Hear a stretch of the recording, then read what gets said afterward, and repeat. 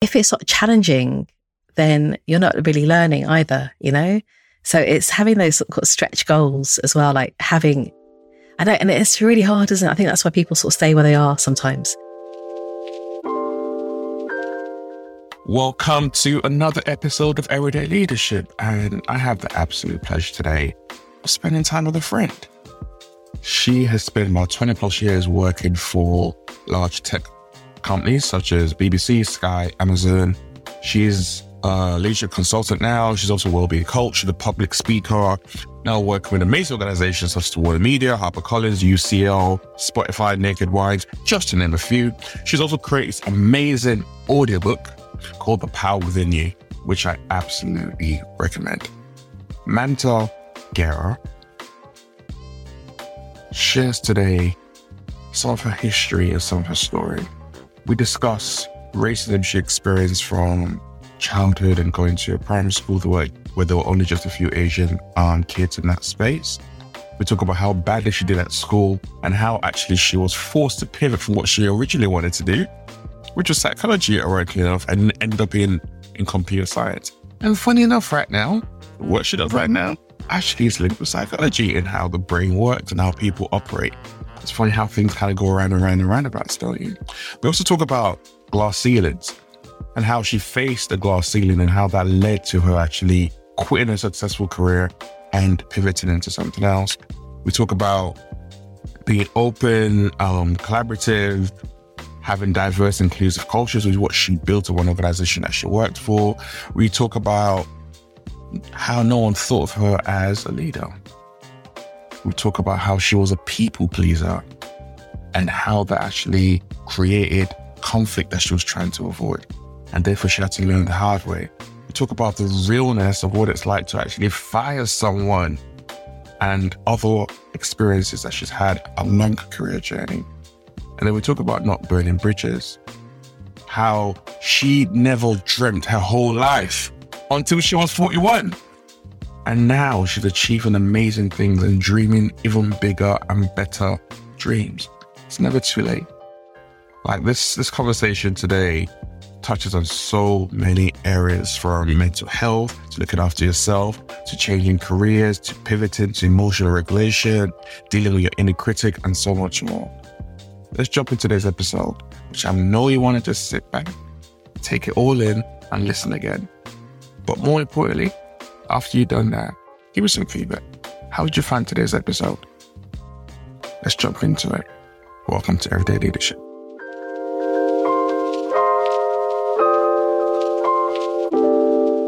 How are you doing? I'm good, thank you. How are you? That's a lovely intro. I appreciate that. I appreciate you as well.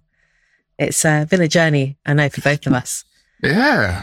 I think so. It's quite good to have people who understand the ups and the downs and the struggles and everything you're kind of navigating, and people who just keep it real with you. And it's definitely been like that from the jump, which I think was I'm sure it was a random, I don't know how we even got talking. Was it, how did we get talking? I'm sure it was a random LinkedIn message.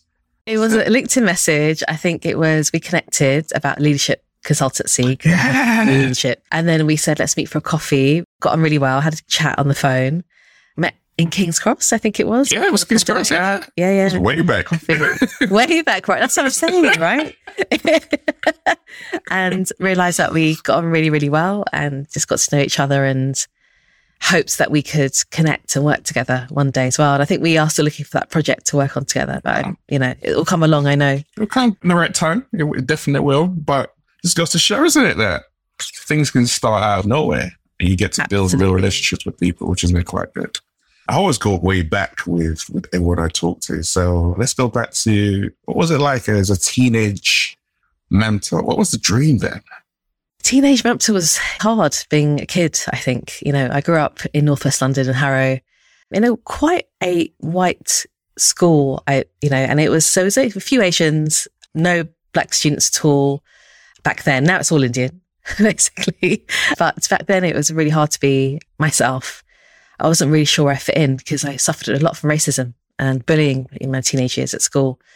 So it was a really difficult time for me, I think. And, you kind of come from an Indian background, you kind of set expectations as well. So you kind of set out, your goals are set out for you almost, right? Like you should do well in school, go to university, get a degree, get married, do well in a career, which is dentist, lawyer, doctor, all that sort of stuff, which I never actually did, did really badly in my exams.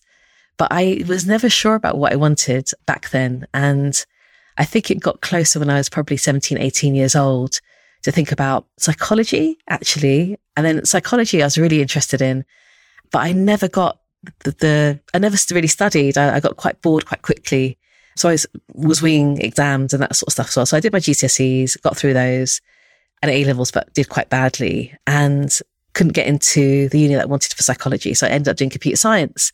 But computer science, it turned out to be really good because it really set up my career for 20 years. Do you know what I mean? So it wasn't too bad.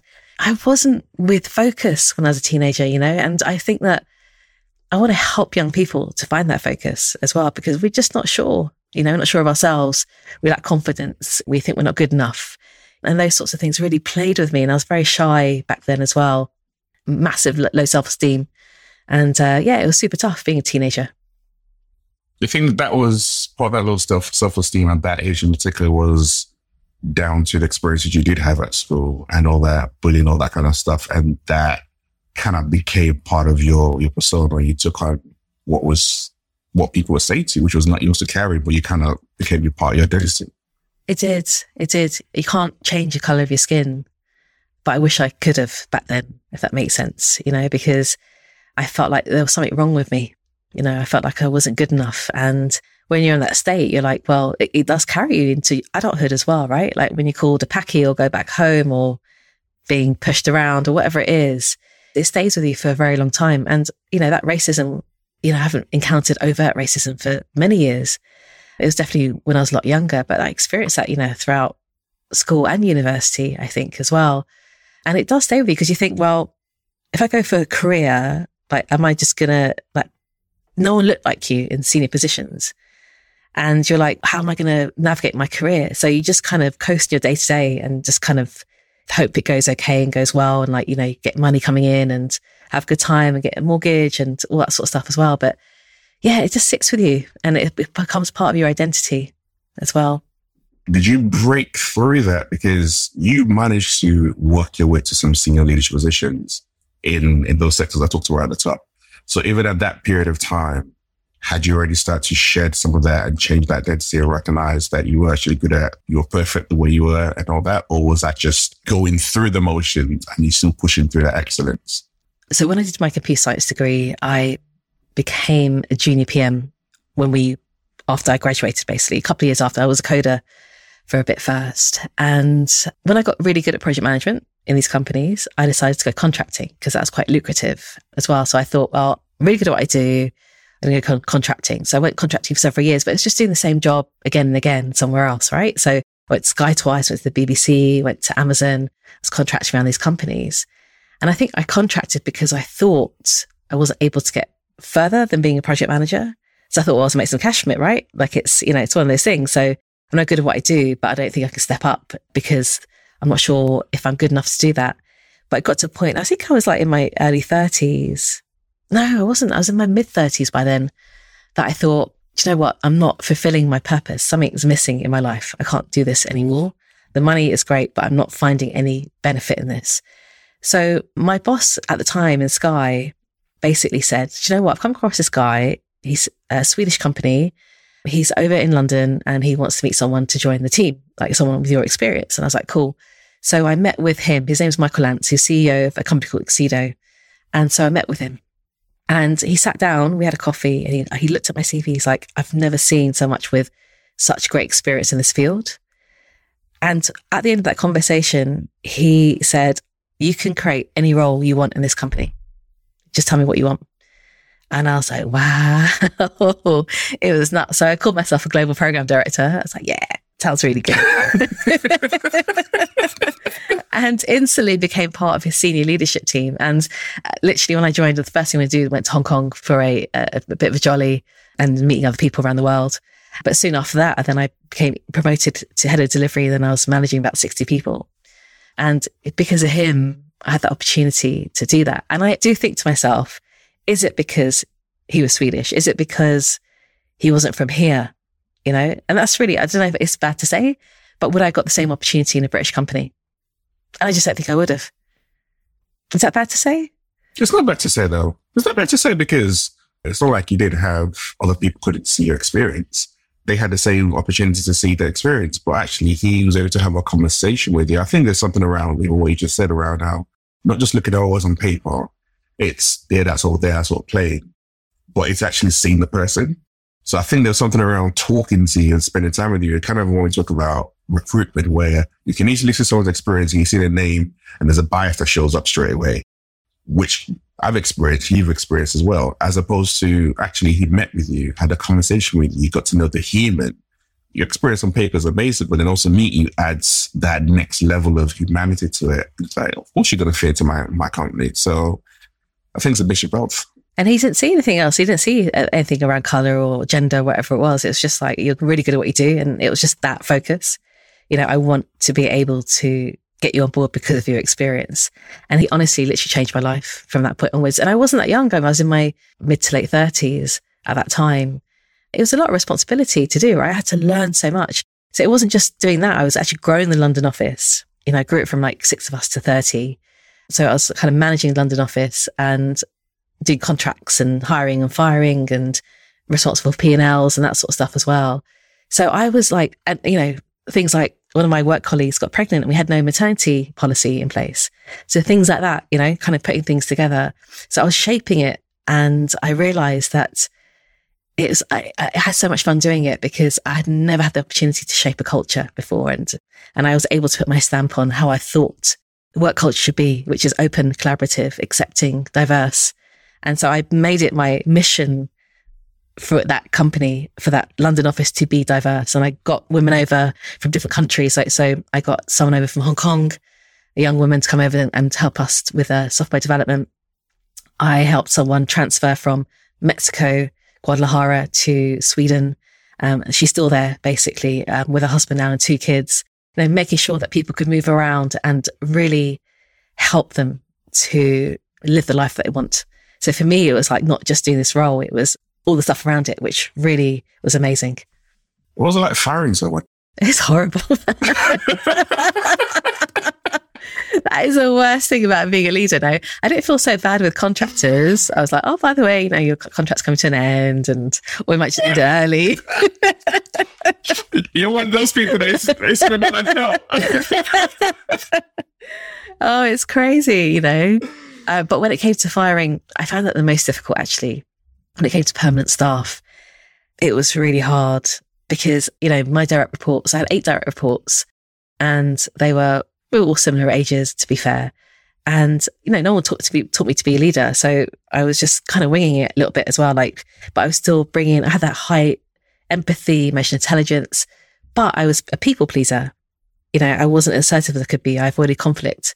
That's not a very good thing to have when you're trying to lead a big team, right? Of people. And there was a change that was happening in our team and I had to move someone from one position to the other, which meant taking away his line management responsibilities. He didn't take it very well. So we had to sort of find a way he said he didn't want to do it. Unfortunately, we had to make him redundant.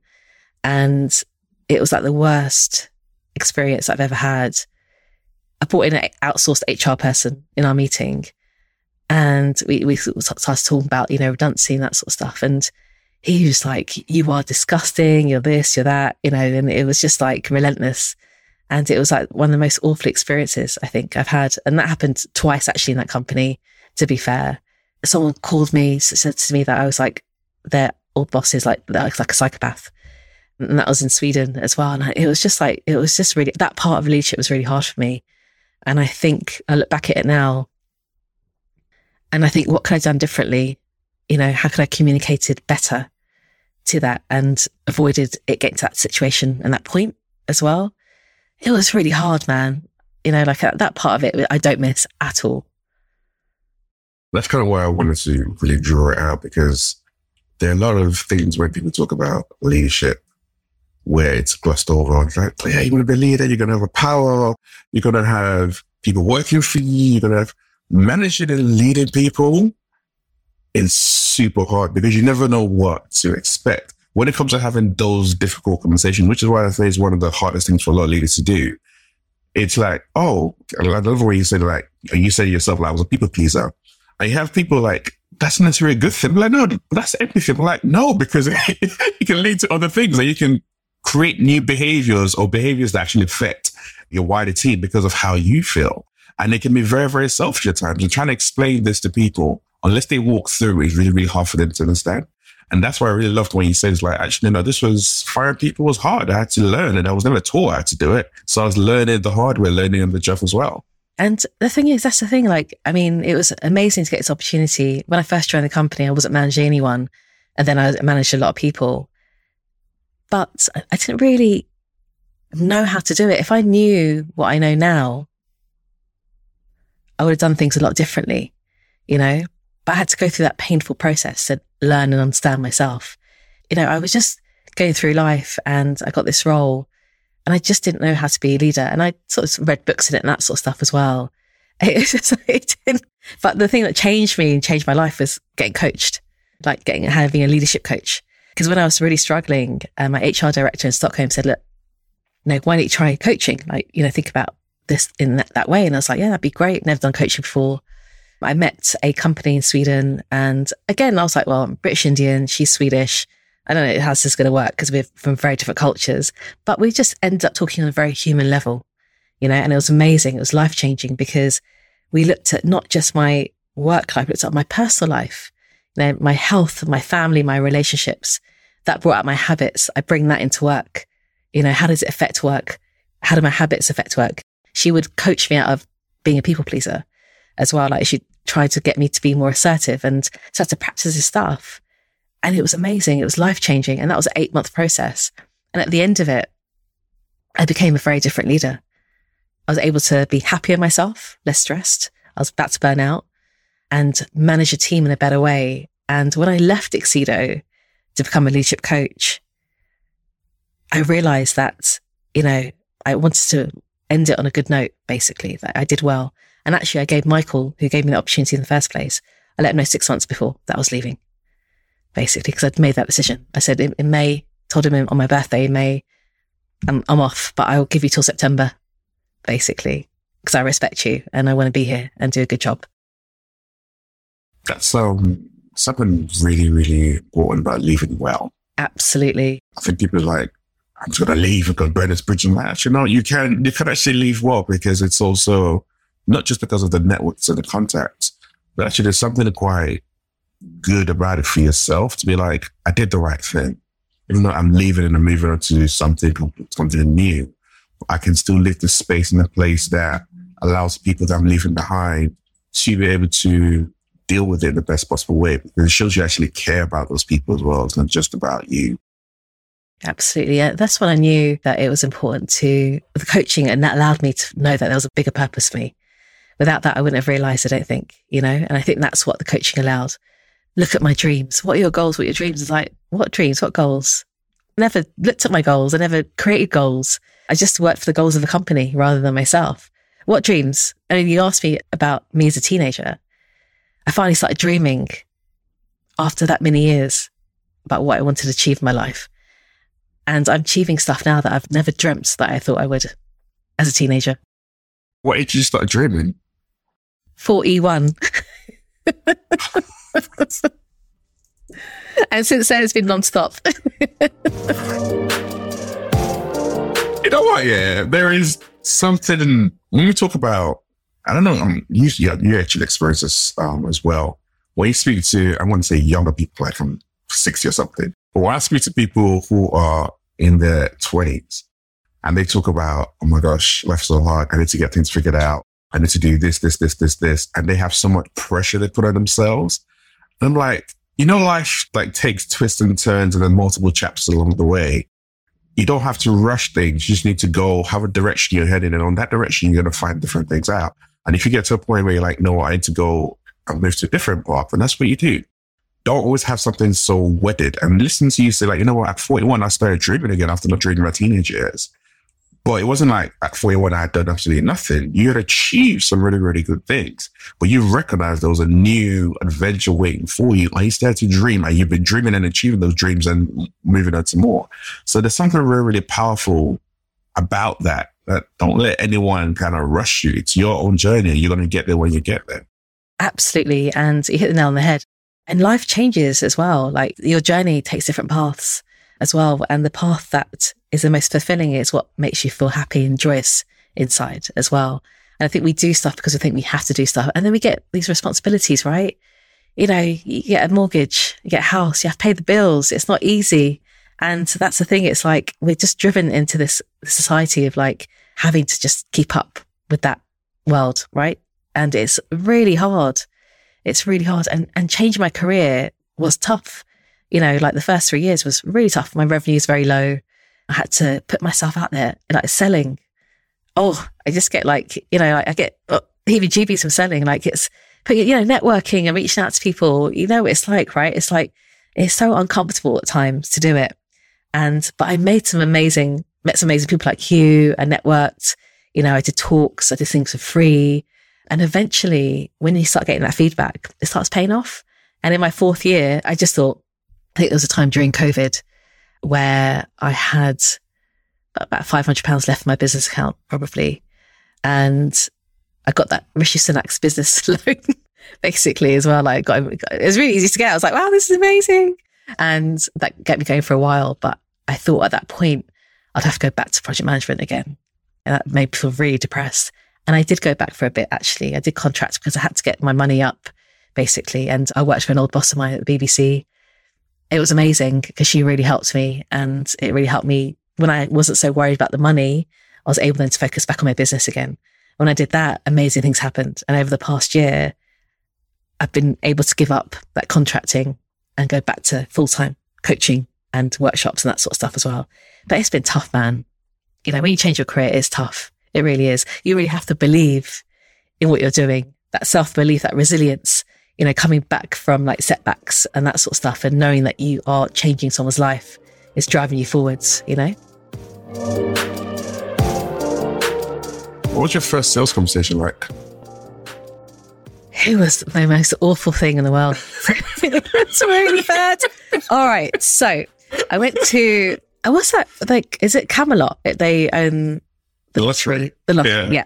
So an old boss of mine, he's a lovely guy, David Crawford. He is CTO there at the time. And he's like, he's like, I love what you do. Like, let me introduce you to the HR director. And, you know, that was my first big conversation with someone. So got into the sit down with the HR director and I was all prepared and stuff. And he looked at me and he said, what do you know about this? You've only just started. You know, like he basically said, he asked me what books I read, what I knew about this, what I knew about that, my qualifications. He said that he believed that I wouldn't progress any further. And it was really hard to do because he tried it. He said he tried it. I tried it, do my own business, and it didn't work out for me. So I don't think it's going to work out for you. And that was the end of the conversation, basically. I was shook. He was so mean, man. I was shook. Like, I was like coming out shaking because I was like, that is the worst conversation I had. And I was like, I can't go through this. You know, like I sort of give up. You know, it's like, it's every conversation to be like this with an HR person. So I avoided HR people for like 2-3 years, basically, don't speak to any of them. But actually, everyone's really nice. Like, it was just him, basically. But wow. He was mean, man. He was really mean. He's on my LinkedIn. One day I think to myself, right, I'm going to send him a message. Look at me now. Wow, that's an ultimate projection. Do you know what I'm saying? Like, that is projection 101, man. Like, that was crazy.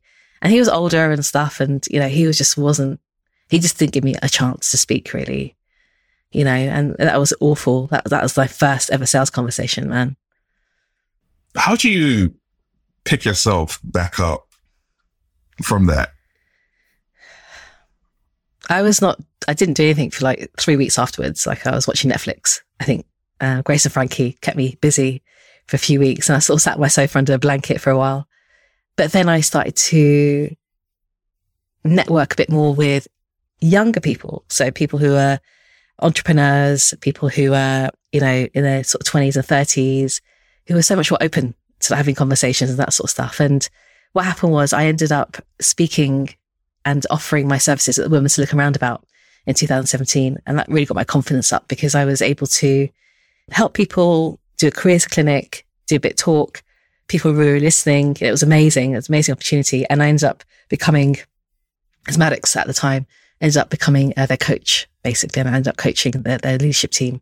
And they're all like much younger, probably just between 25 and 30. Like did really well for themselves.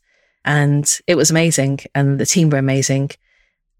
So I thought I'll start with small. I'll just start with like entrepreneurs, go smaller, rather than these big companies, basically. That's how I kicked off my career really in leadership coaching. I just started off smaller. I didn't go for the big ones anymore. I was like, let me just start with what I'm doing, get experience, get testimonials, that sort of stuff.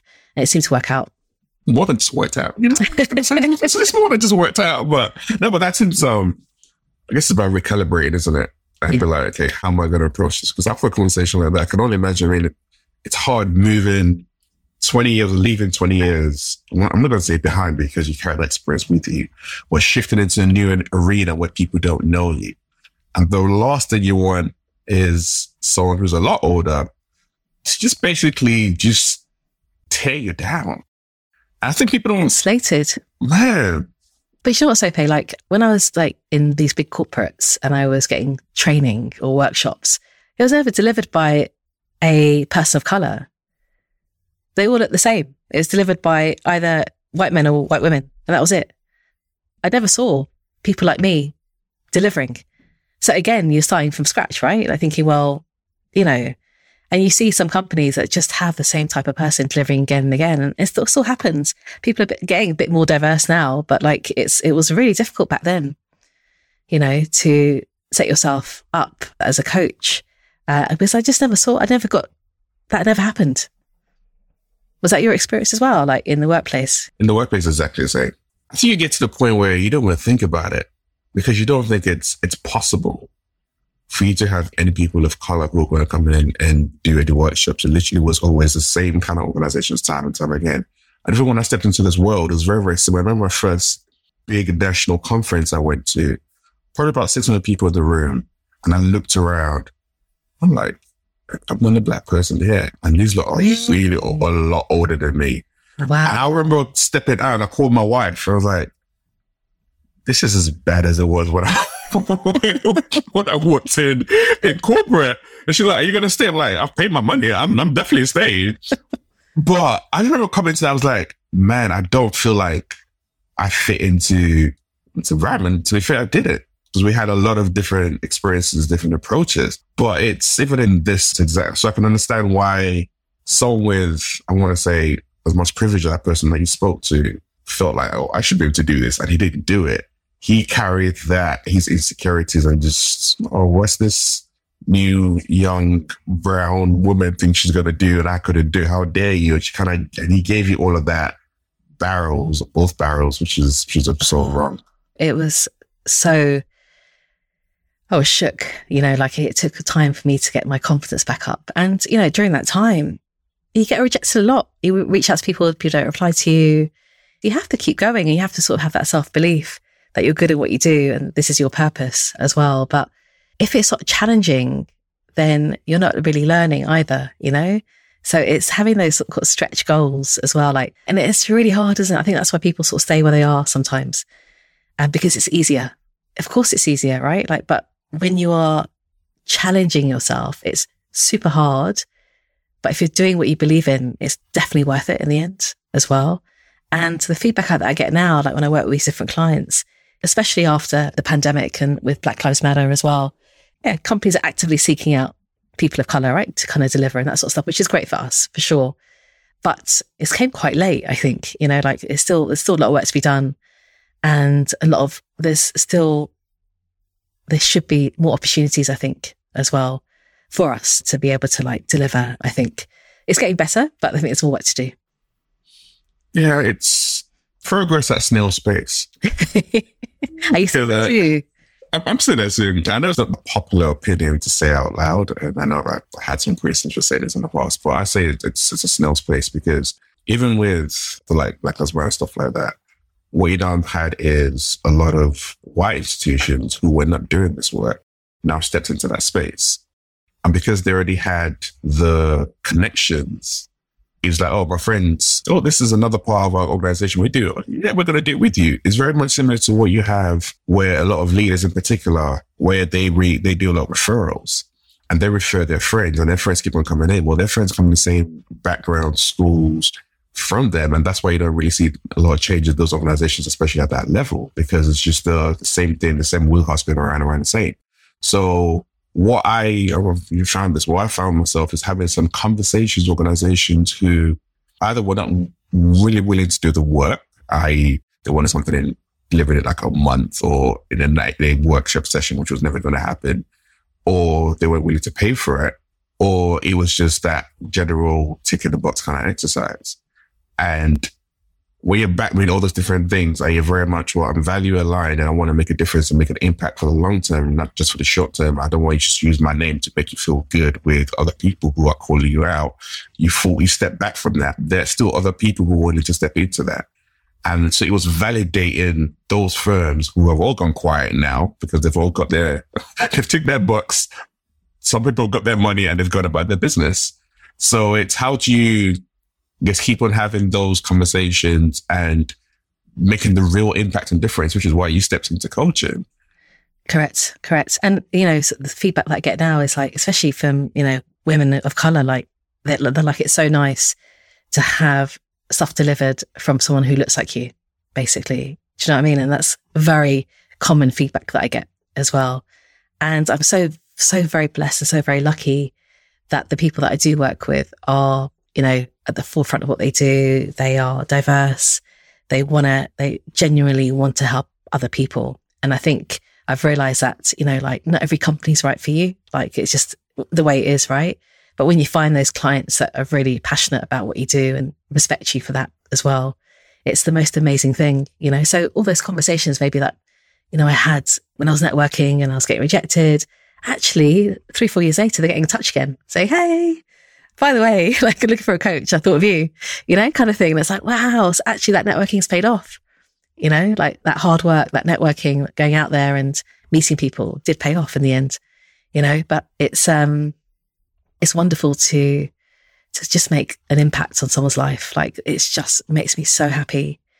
It's so joyful to be able to see someone progress and suddenly something wakes up in their heads and, they're just doing stuff that they've always wanted to do. And it's like, wow, this is what I do it for, And it got to a point where I was getting quite exhausted from it though as well. So I don't know if you ever sort of suffered from fatigue from coaching as well, but I ended up, obviously loved doing the one-to-ones, but now opening up and doing like 30 people at a time is also amazing because you're, that impacting more people than just one, with what you're saying, what you're doing and that sort of stuff. And it's just so wonderful. How do you look after your mental health? And that's a massive area for you.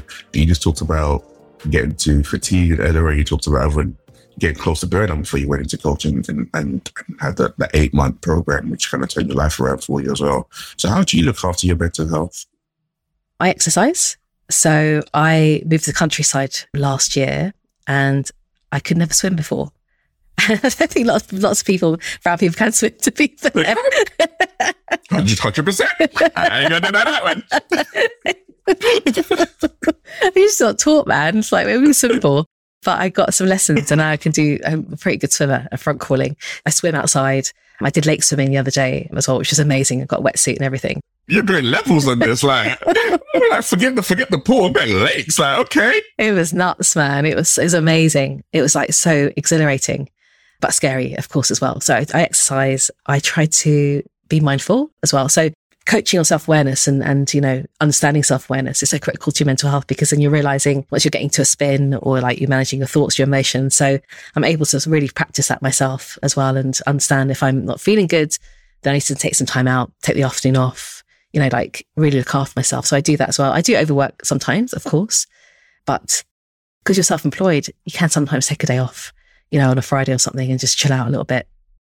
So I do various things. I think it's just having that balance. I'm also doing an MSc in the psychology and neuroscience of mental health at King's College, which is amazing. And it's taught me so much about mental health because what I realized that when you coach, everyone has suffered from mental health issues, whether it's anxiety, stress, burnout, OCD, whatever it is, everyone suffers some sort of mental health.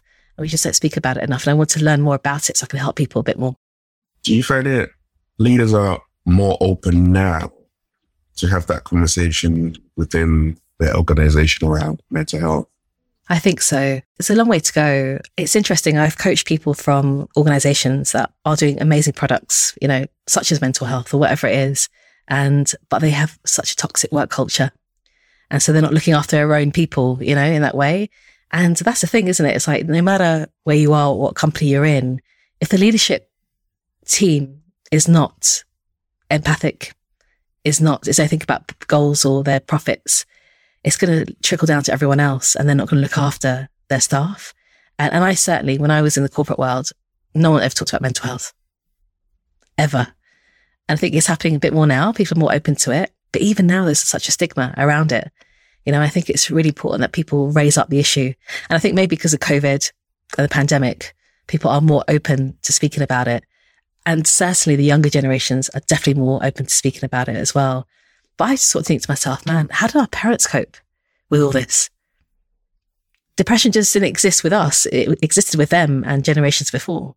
How did they cope with mental health? But they got on with it and it caused so many issues though. Bottled it up because you couldn't express yourselves. I mean, it was very hard enough in the environments that they were operating in, let alone to then start to have the audacity to talk about mental health. Like, what's that about? And I know in our communities, so in both the Black community and the Asian community, there was a lot of stigma, and still is, around talking about mental health. And for you to have that conversation, it's like, it's not just about you, it's about your family, it's about the community, it's about all those different layers that came on top of that. So it's like, well, if I'm going to have to traverse through all of that, I don't want to bring shame on my family, I don't want to bring shame on my community. Therefore, I'm going to internalize it. But then that internalizing, it manifests itself in other destructive ways sometimes. Absolutely. Absolutely. It's I can't imagine how tough it was for that generation. And you're right. And then it causes issues and they have kids themselves. Like, it just trickles down, these mental health issues. And I think it's something which needs to be looked at a bit more in society. It's under-resourced, massively under-resourced still.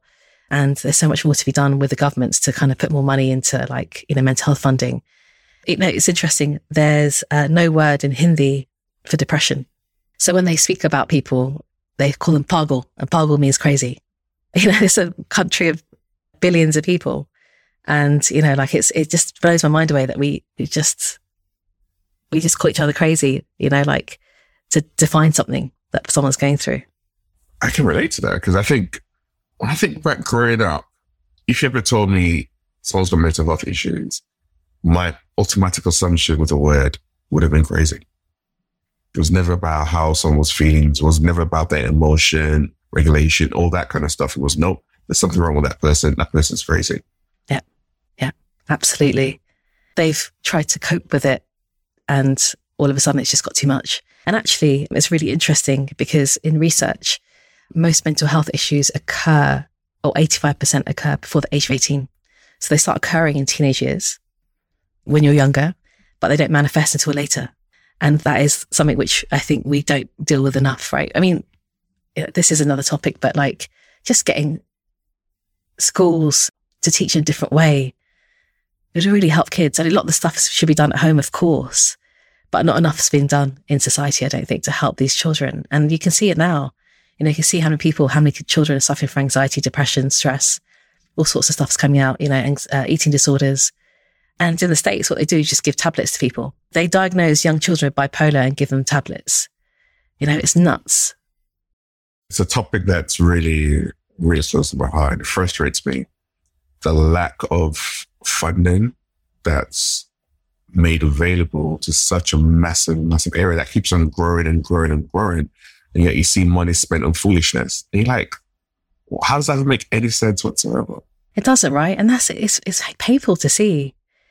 You sort of think, is it just us that's looking at this in this way to other people, or people just living in, blinkered ways and just getting on with their lives and just cracking on with stuff, right? It's less painful if you do that, I suppose, to be not that aware of it, right, as well. And it's just like, I hope it does change. And it will take a time, it'll be generations, I think, before we can get a grasp on dealing with mental health, I think. But if I could just help one person to be able to deal with their mental health, I've done something, and I've done something worth it as well. So it's kind of like, taking my knowledge and really helping with my leadership coaching, really helping them to push forward and overcoming and managing their mental health issues. If it's serious, and obviously it's time to see a doctor or a therapist or whatever it is, but sometimes you can manage your anxiety and stress with certain exercises and tools and techniques.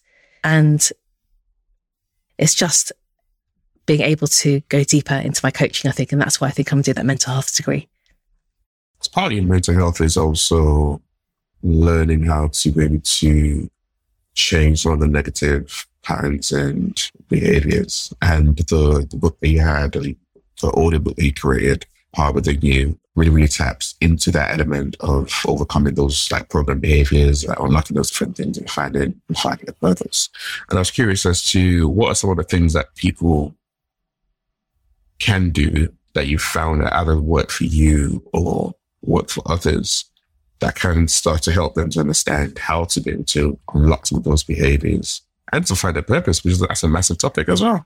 When I coach, I always start with journaling as well. I always recommend journaling or free writing to my coachees, because you want to get what's going on in here out on paper and be able to like really understand your triggers, your patterns and that sort of stuff as well. And when you start understanding your patterns and triggers, you're able to manage it a bit better. And I think if you can, if you're finding it hard to like digest what's going on inside your head, then it's really, really valuable to put it on paper first. So I think journaling really helps. I've already suggested daily reflections. So understanding, like we focus so much on the negative in our lives. So daily reflections is, one thing that's made you happy, one thing that's you're grateful for, one thing you've accomplished, and being able to really give yourself a pat on the back, because often we just don't do that, and appreciate yourself a bit more about what you're achieving will allow you to kind of be in a better state of mind as well going forwards. Like there's other stuff. Like I was reading this amazing book called The Body Keeps Score. It's about trauma. And in it, he talks about yoga. He talks about mindfulness.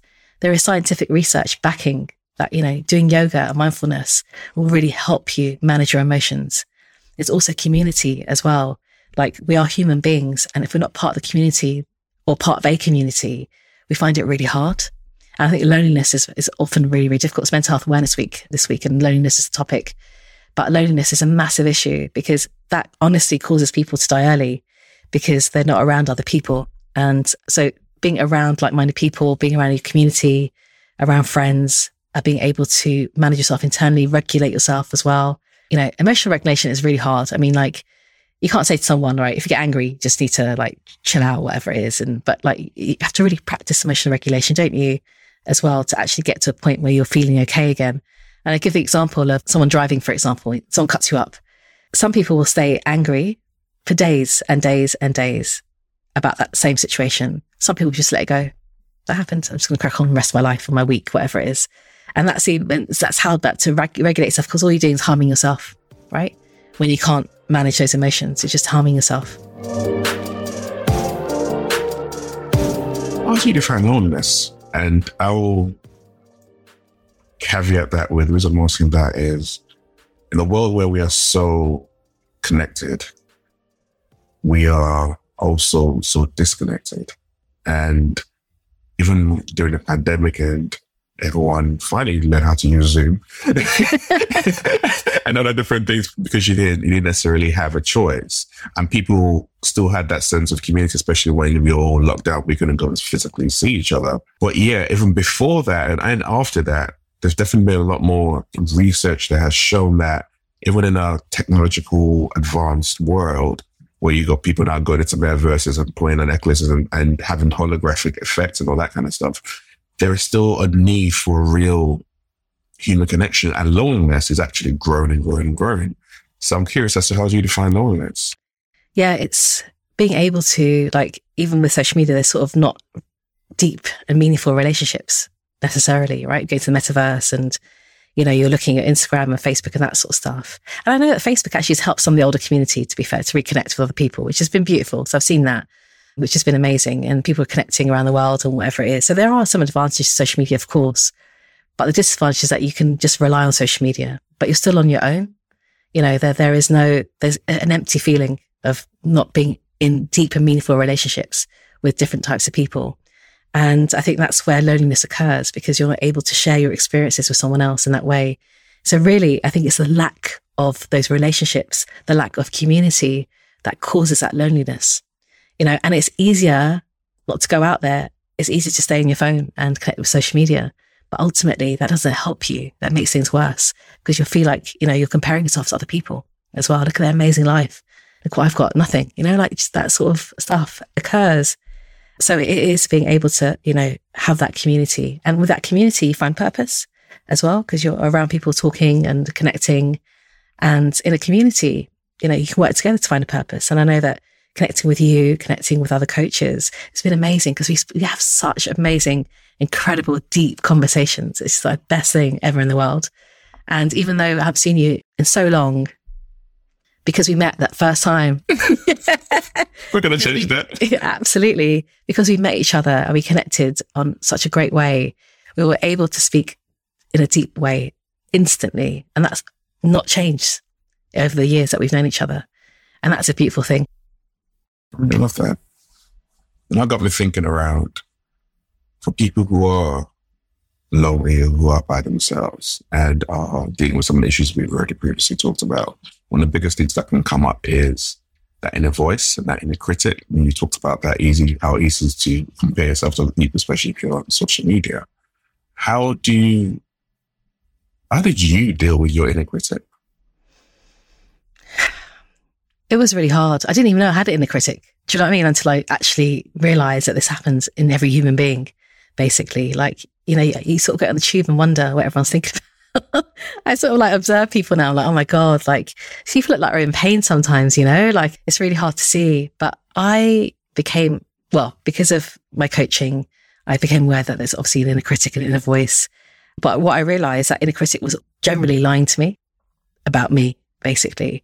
So I had to realize, I had to present myself with evidence. What evidence do I have that this thought is actually true? And it wasn't true.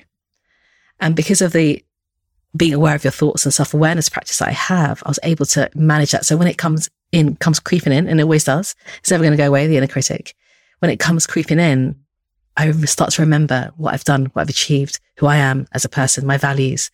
And it's hard work, right? It's hard work doing that practice, but it gets easier. It gets much, much easier when you start practicing these things, because you're able to know that your inner critic isn't something that's healthy for you. And it's also lying to you. So where's the evidence that it's right? I mean, and the inner critic and the inner voice isn't always that bad, right? It's something that you have to listen to and make decisions with. Like if you're, in a dangerous situation, you have to be able to listen to your inner voice as well. But it's the inner critic that demeans you or criticizes you that you have to sort of manage and try and ignore almost as well, and keep pushing forwards. Is it easy to ignore your inner critic? When you're aware of it, yes. Okay. But it's becoming aware of it first. It's just the hard part. I mean, it's amazing. We know how important self-awareness is, right? But who practices self-awareness really on a regular basis?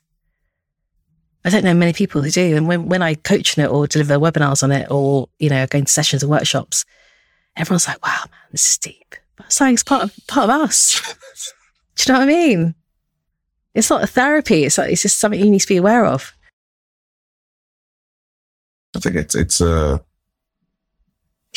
excuse that people generally give themselves to not go deep. Yeah, I agree. And it's like, I need to go therapy to go get deep, or I need to go coaching to get deep, or I need someone else, rather than, like you said, practicing that self-awareness for yourself. But I guess it starts with that recognition of what's really going on with me. Am I struggling? Am I close to burnout? Are there issues with my mental health and my state?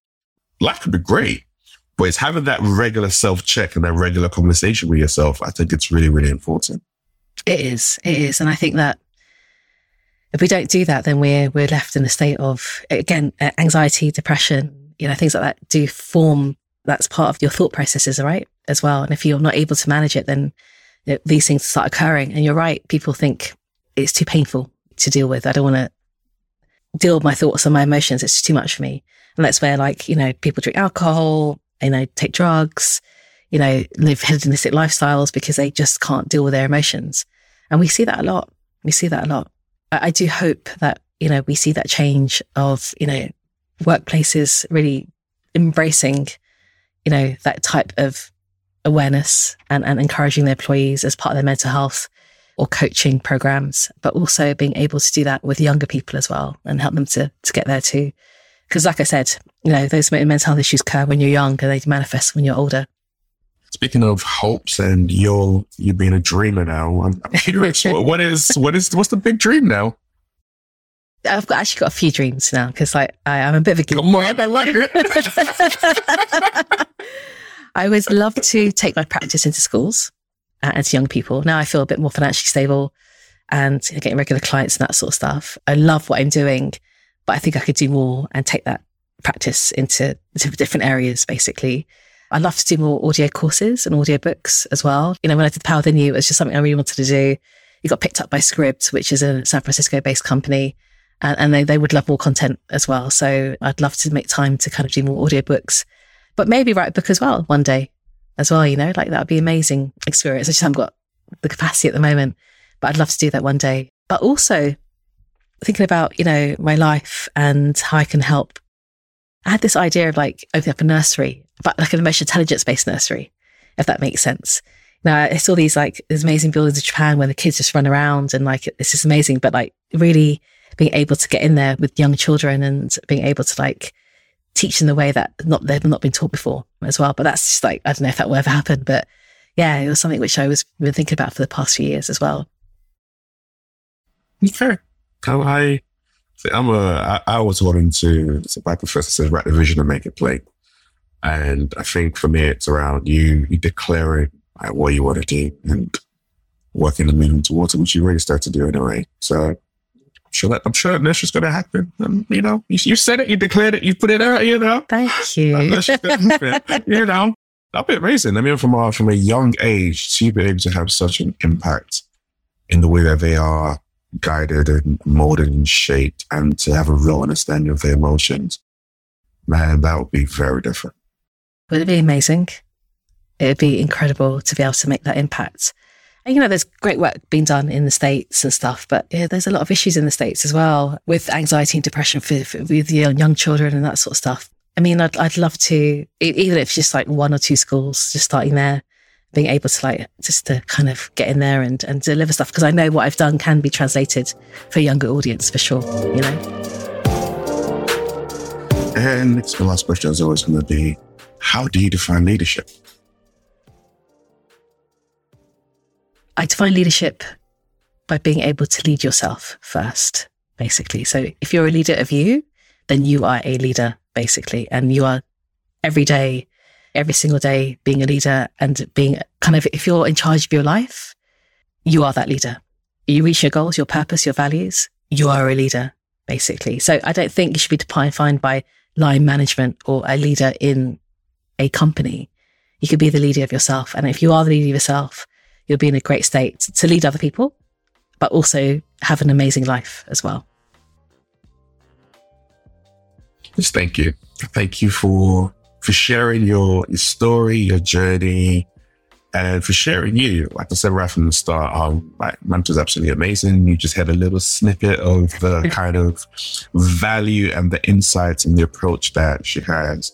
And obviously all details about how you can get hold of her, contact with her, work with her, will be available in the show notes, because she's someone that you definitely need in your organizations. And for anyone in nurseries who are listening to this, just reach out. Try a different approach. You never know. I love that plug. I love that plug. So funny. I love it. It's been a pleasure speaking to you as always. Thank you. Thank you very much. This is Everyday Leadership.